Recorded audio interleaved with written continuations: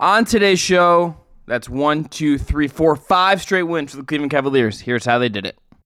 You are Locked On Cavs, your daily Cleveland Cavaliers podcast.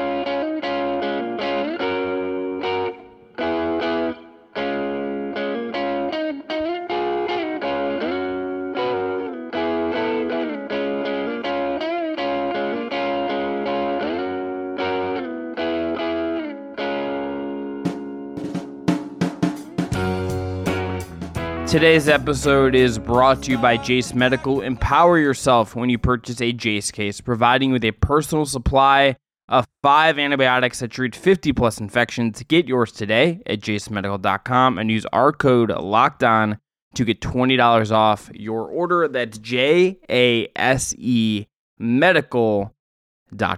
All right, I'm Chris Manning. That is Evan Damerol. Thanks again to Jake Stevens, as always, for his work on production. This is your team every day. We have a loaded week of shows coming up for you, but we're going to start with today's show, which is all about Cleveland's 5th straight win, a 109-91 win over the Chicago Bulls.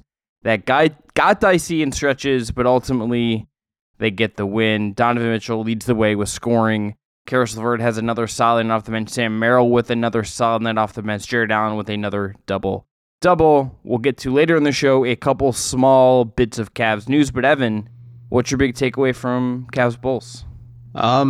It's hard to think, but the Cavs are 10-3 without Darius Garland and Evan Mobley after that news drop before Christmas, 2023. But they just keep finding ways to win, and I think a lot of it is a team-centric approach. They sure do obviously lean on Donovan Mitchell and Jared Allen quite a bit. Those are your all-star / star caliber players, but again, this is just another instance of the Cavs seeing certain dudes step up. This time around, it was Dean Wade, who really kind of stood out for me in this performance, but it's just encouraging to see the Cavs as a collective playing really well together, and once they get Garland and Mobley back and they kind of have that, adjustment period of having those two back, I feel like they are about to hit that gear I've been waiting for them to start the season with, or at least they're going to hit that next gear that kind of shows to me, okay, are you guys ready to get some of the best in the East? And maybe this upcoming game against Milwaukee is a litmus test, but they, at least for now, just keep finding ways to play like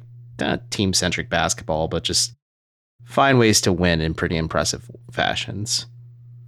The way that Bickerstaff talked about where they're at post-game was that early in the season was choppy. Early in the season was guys in out of the lineup, guys here and there, everything just not totally coming together as a result. And I think to some degree, you could just look at this recent run, the 8-3 run that you said, and things have been simplified in some weird way, right? Like, the style of play is simplified. They have a very clear vision of what they want to do right now. Mitchell has a very distinct role. All of this is just very direct and straightforward at the current moment. There's something to simplicity.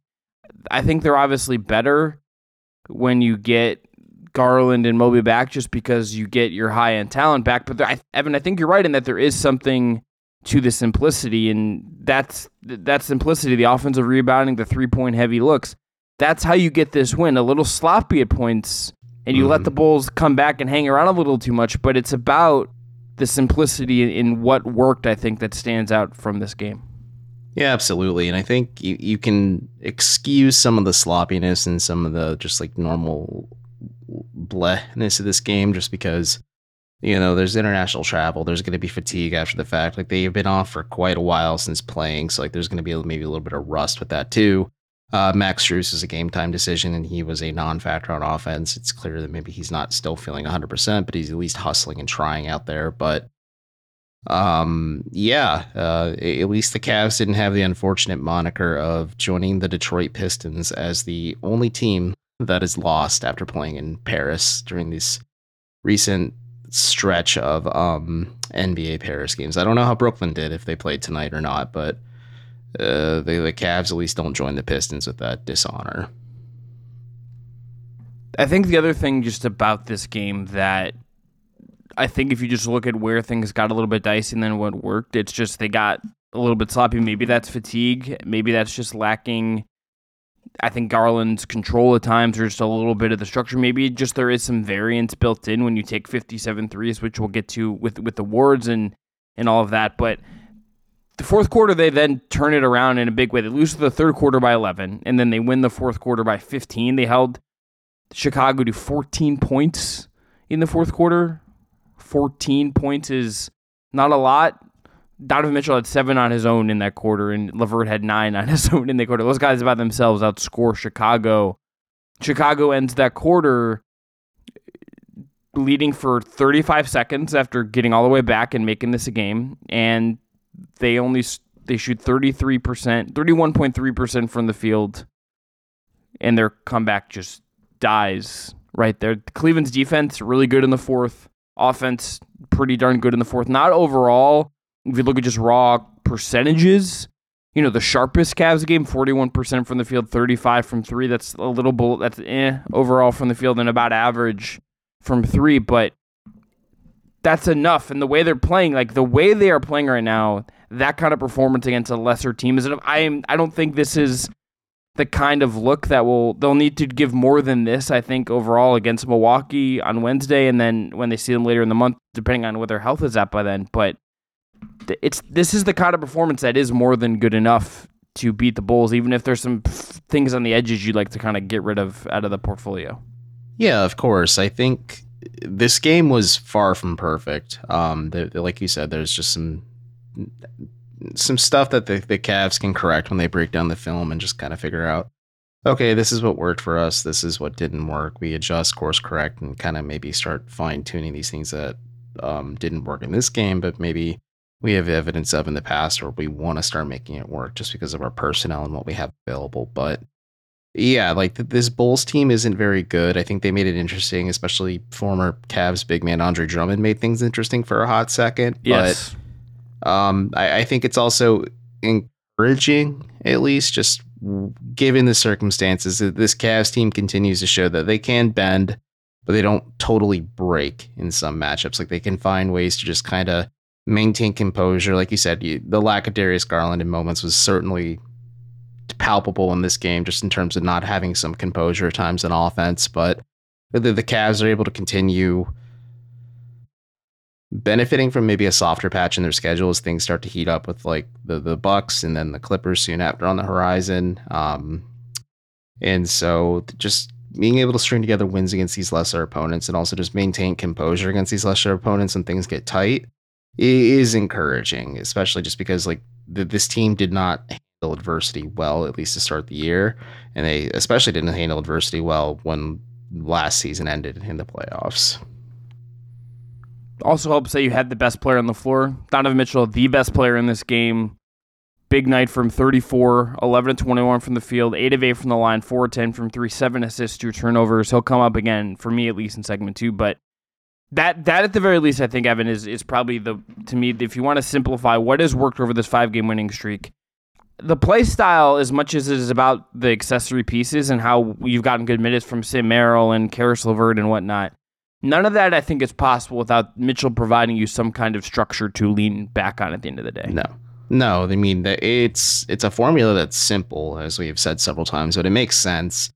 Lean on your stars and then let the role players accentuate those stars. You're not asking the stars to do 100% of everything for all 48 minutes of a game. But I think for me, it's clear that Mitchell, after dealing with some of that hamstring stuff at the start of the season, just kind of the random aches and pains and bumps and bruises he was dealing with, he's healthy. And I think he's finding his groove and his gear on offense for the Cavs. And as you had noted, like the Cavs lean on him quite a bit. I think they lean on Jared Allen quite a bit too, but Mitchell was exemplary in this game against the Bulls, and he definitely deserves a shout out. And like you said, he was the best player on the floor for either team tonight or in this game. After this, we're going to do our game awards. That's MVP, that's stat of the night, that's play event. That's coming up after this. Today's episode is brought to you by Jace Medical. I know we come to sports, we come to the show to escape from some of the crazy realities of real life. But can we talk for just a minute about preparing for real life? According to the FDA, pharmacies are running out of antibiotics like amoxicillin right in the middle of the worst flu season in over a decade. This is scary. And if someone you know were to get sick, I'm sure you can imagine how stressful it could be for them not to get the medication due to a supply chain issue. Thankfully, we'll be okay because of Jace Medical. The Jace case is a pack of 5 different antibiotics to treat a long list of bacterial illnesses, including UTIs, respiratory infections, sinusitis, skin infections, among others. This stuff could happen to any of us. So visit jacemedical.com and complete your physician encounter. It will then be reviewed by a board-certified physician, and your medications will be dispensed by a licensed pharmacy at a fraction of the regular cost. It has never been more important to be prepared than today. So go to jacemedical.com and use our offer code LOCKEDON to get $20 off your order. Let's do awards. Evan, mine's Mitchell for MVP. He is the best player on this team. Everything emanated from him. He had 34. No one else comes close to him in terms of points. Jared Allen beats him in terms of single game plus minus, although, obviously there's a limiting stat in some of that, but Mitchell was great in this game. He had moments where he needed to step up and tied some gaps, and he was also off the floor when this game got out of hand. He goes to the bench in the third quarter. They're up 11. By the time he comes back, it is 8 points lower, and the Bulls are within 3, and then ultimately take the lead with Mitchell on the floor. But that initial comeback run comes with Mitchell off. Mitchell's not there to stop and score in response. So for me, this game is about Donovan Mitchell being the best darn player on the floor for either team. Yeah, he was awesome this game, and my MVP pick's a little different just because of his individual performance kind of standing out for just in the grand scope of how he's looked this season. But Mitchell, time and again, has been the best player for the Cavs. As even when Darius Garland was healthy, there was moments when Mitchell just, even before this season as well, where he stood out as the best player on the floor. But great shout. He was phenomenal in this game on either end. And I think the best note is the fact that things got out of hand for the Cavs when he wasn't on the floor, which you want to try and maybe ride those waves and afford those opportunities, allow Mitchell to rest. But I think that really does crystallize how significant his play on either end of the floor was for the Cavs against Chicago. And who's your MVP? Dean Wade. We saw him rip quite a few 3-pointers in this game. I'm going to double check how many he took, but it was very encouraging to see Dean Wade kind of stand out for the first time in a while, just because he has had a lot of just bleh performances or no-show performances. You and I are talking about how when this team is fully healthy, he took all of his attempts for 3-pointers. He took 10 of them against Chicago, made 4 of them. But we talked about how when this team's fully healthy, he's maybe fighting with Craig Porter Jr. and Sam Merrill for minutes. Well, if he wants to get a leg up on either of those two, one, because he has the trust of JB Bickerstaff, but two, he's a forward that shoots threes. If he has nights like these, it makes it an easier decision for Bickerstaff to lean on Wade versus some of these other guys. And this is kind of just what you want from Dean Wade. You get the rebounding, you get some of the switchability on defense, but just most of all, he's a big who can take and make 3-pointers, or make and take 3-pointers rather. And this is a really good example of it. I think he benefited from just the open looks he was getting and just the playmaking the Cavs were doing and having in general. And he wasn't passing up those shots, which is just really nice to see. And you hope to see more of it down or not down, but at least in these upcoming games. He got to let loose when this game was a little closer to out of hand because he took 2 shots early and then he doesn't take a shot for a while. He does the Dean Wade thing where he doesn't do a bunch. Yeah. And then he gets to take a couple shots late. He has 3 threes in the fourth quarter. And the first one was funny because it's late in the shot clock and he just had to hoist it and then almost unlock something for him. You want him to, if he's going to play 7 minutes and shoot 3 threes, that's obviously a high end of what he's likely going to do on most nights, but that's the attitude you need him to play with more than not. So shout out to Dean Wade for that. Let's go to... Need him to rip it. Yeah, go ahead. Need him to just not... Just let it fly, whether it's going to go in or not. Taking threes. Max Strus is an example of take threes and make at least average number of them, which I think Dean Wade can, and teams will respect you and you'll be additive as far as value on the court. All right, stat of the night. For me, the Cavs took 57 threes. It's a new season high. It's a lot of 3-pointers that gets them, in some of the higher end, how many threes teams have taken overall in terms of league history, but 57 threes for Cleveland, a new high. Didn't even need to make a ton of them, but this is the extreme of this identity they've really put together the last several weeks. Well, yeah, it is the extreme of it. They lost this game. I wonder if they'd run an audit just because of the volume of the threes they made versus the refs called. But no, this is a good pick. I think it's impressive that a lot of their assists on tonight's game were on these 3-pointers that they made, and I mean they took quite a bit of them, but like you wonder like if they made even more threes, like holy cow, what would the assist numbers be? But yeah, like you said, this is like an extreme version of what we saw in the preseason and what this team really is now, just because of the existing personnel and just what is working for them offensively. And it's nice. You hope to maybe see a heavier dose of 3-pointers when Mobley and Garland are back. Of course, these numbers aren't going to be the same way every single night, but this is that modern approach you're kind of hoping for, where like the defense is more than solid enough to keep opposing teams arm's length away, but the 3-point attack really can seal that deal to ensure like a team will be playing catch up the entire night with. What's your stat?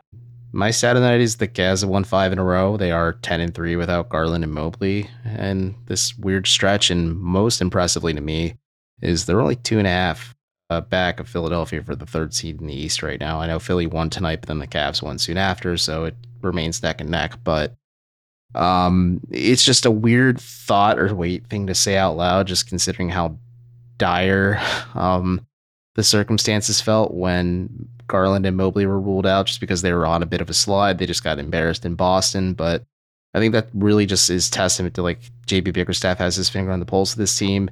This team is responding very well and not really letting the adversity or the situation kind of weigh them down. And they're playing really good basketball, and they could have a realistic shot to have a top 3 record in the East if they keep this style of play and just this level of play up.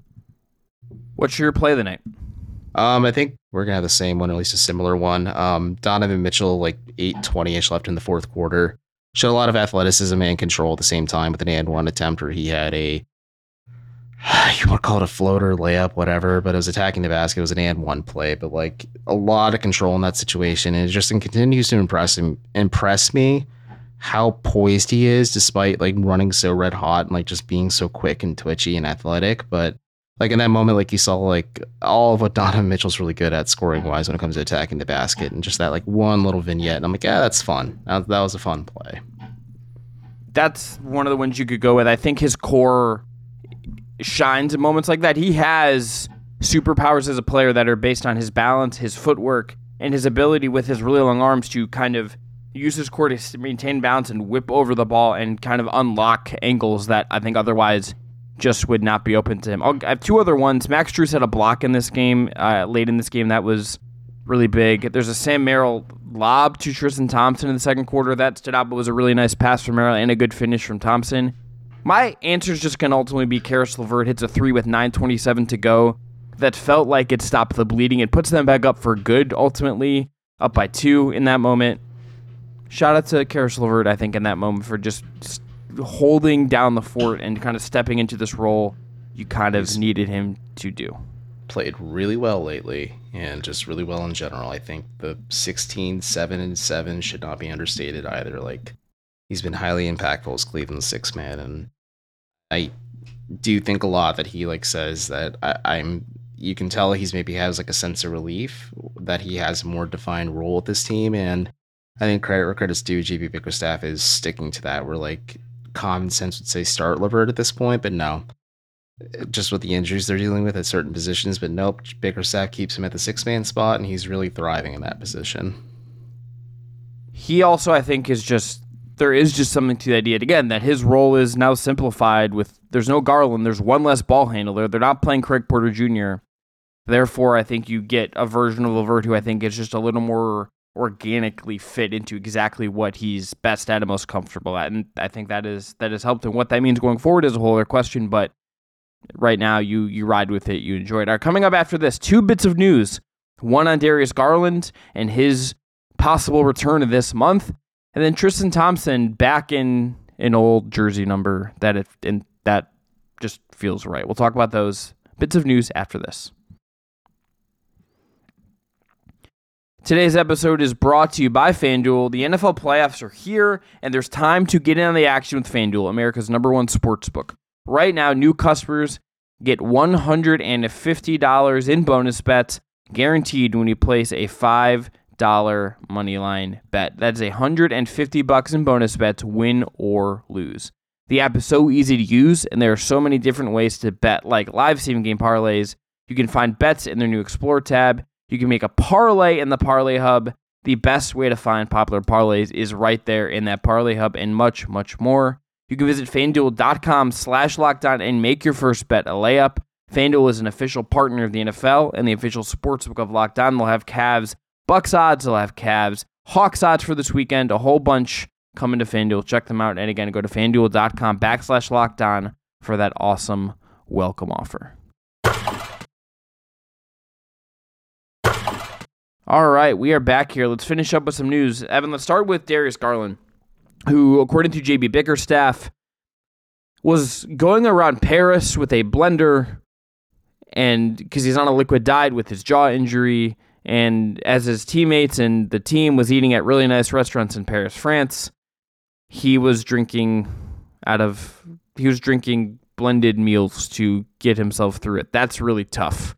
I feel for Darius in that specific way. But team seems to expect him back by the end of the month. He is now working out pregame. This is the second game in Cleveland in a row. He has worked out pregame with some people on the team, and it seems like he might have gotten his jaw wire taken out. It was reported by Cleveland.com's Chris Fedor that was going to happen Monday. JB did not confirm that one way or the other pregame, but he had a tweet up. Garland put a tweet up that makes you think that the wire is out. And it seems like we are inching towards a Darius Garland return.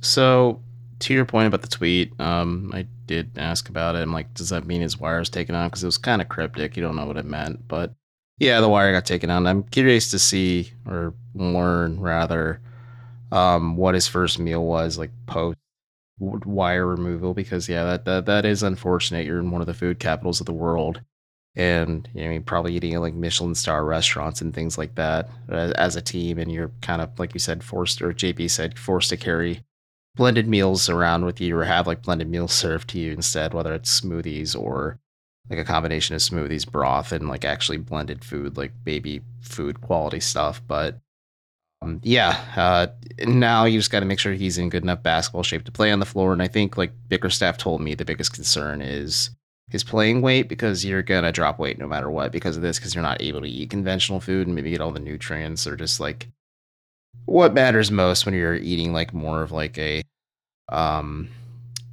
chewed diet versus a liquid diet. But we'll see when he comes back. I doubt it's against Milwaukee on Wednesday, obviously, or on this upcoming 4-game road trip they have, but who knows? Maybe there's an opportunity at some point for him to get back to the floor, but hopefully it's sooner rather than later. And then hopefully Evan Mobley's in fairly decent shape, because we're creeping up on his reevaluation / like end of timeline the Cavs put out there, and they are a team that errs on the side of caution. But if you can get those two back, like either like right after, or right, like at least in Mobley's case, like right after the All-Star break, like that's not a bad place to be, considering this Cavs team, like I said in the first segment, feels like they're starting to hit that next gear and kind of take a bit of a stride, just as they are, like play wise. We are right now at 4.5 weeks since Darius Garland and Evan Mobley were ruled out. Again, the Cavs are 10-3 over that stretch. Garland was initially expected to miss about a month, and so we're about there with him. We'll see what that looks like, if it's 5 weeks, 6 weeks, whatever.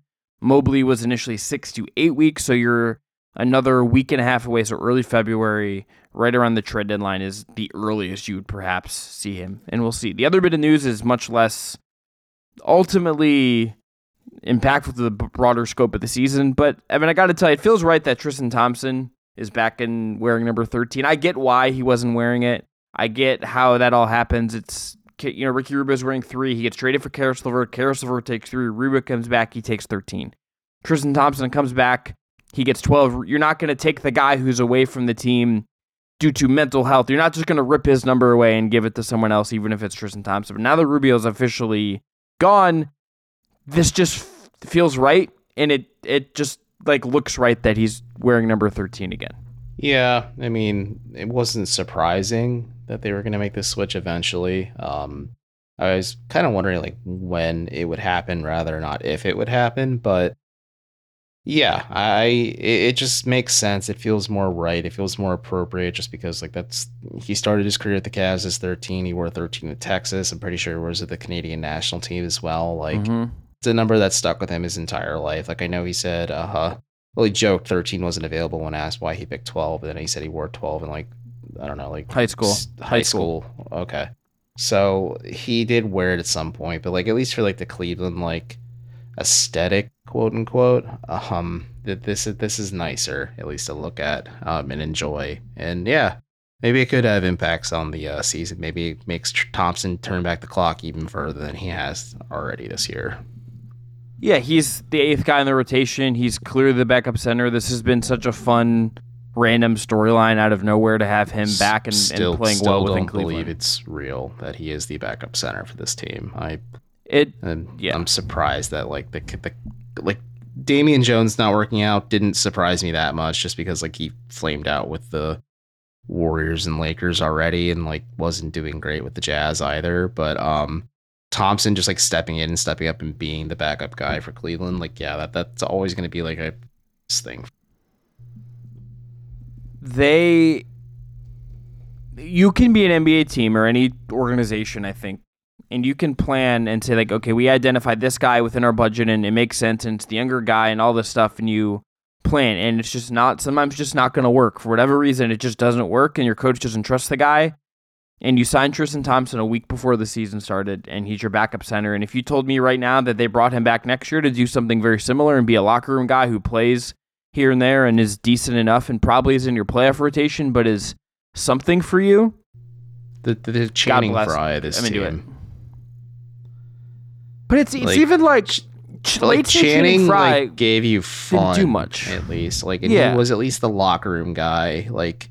For that team, like he was able to give you stuff during the regular season, but like in the postseason, like even in the LeBron heydays, like Channing was phased out of the rotation almost entirely when the playoffs started. But like he was that locker room guy who was able to give you some meaningful minutes in the regular season.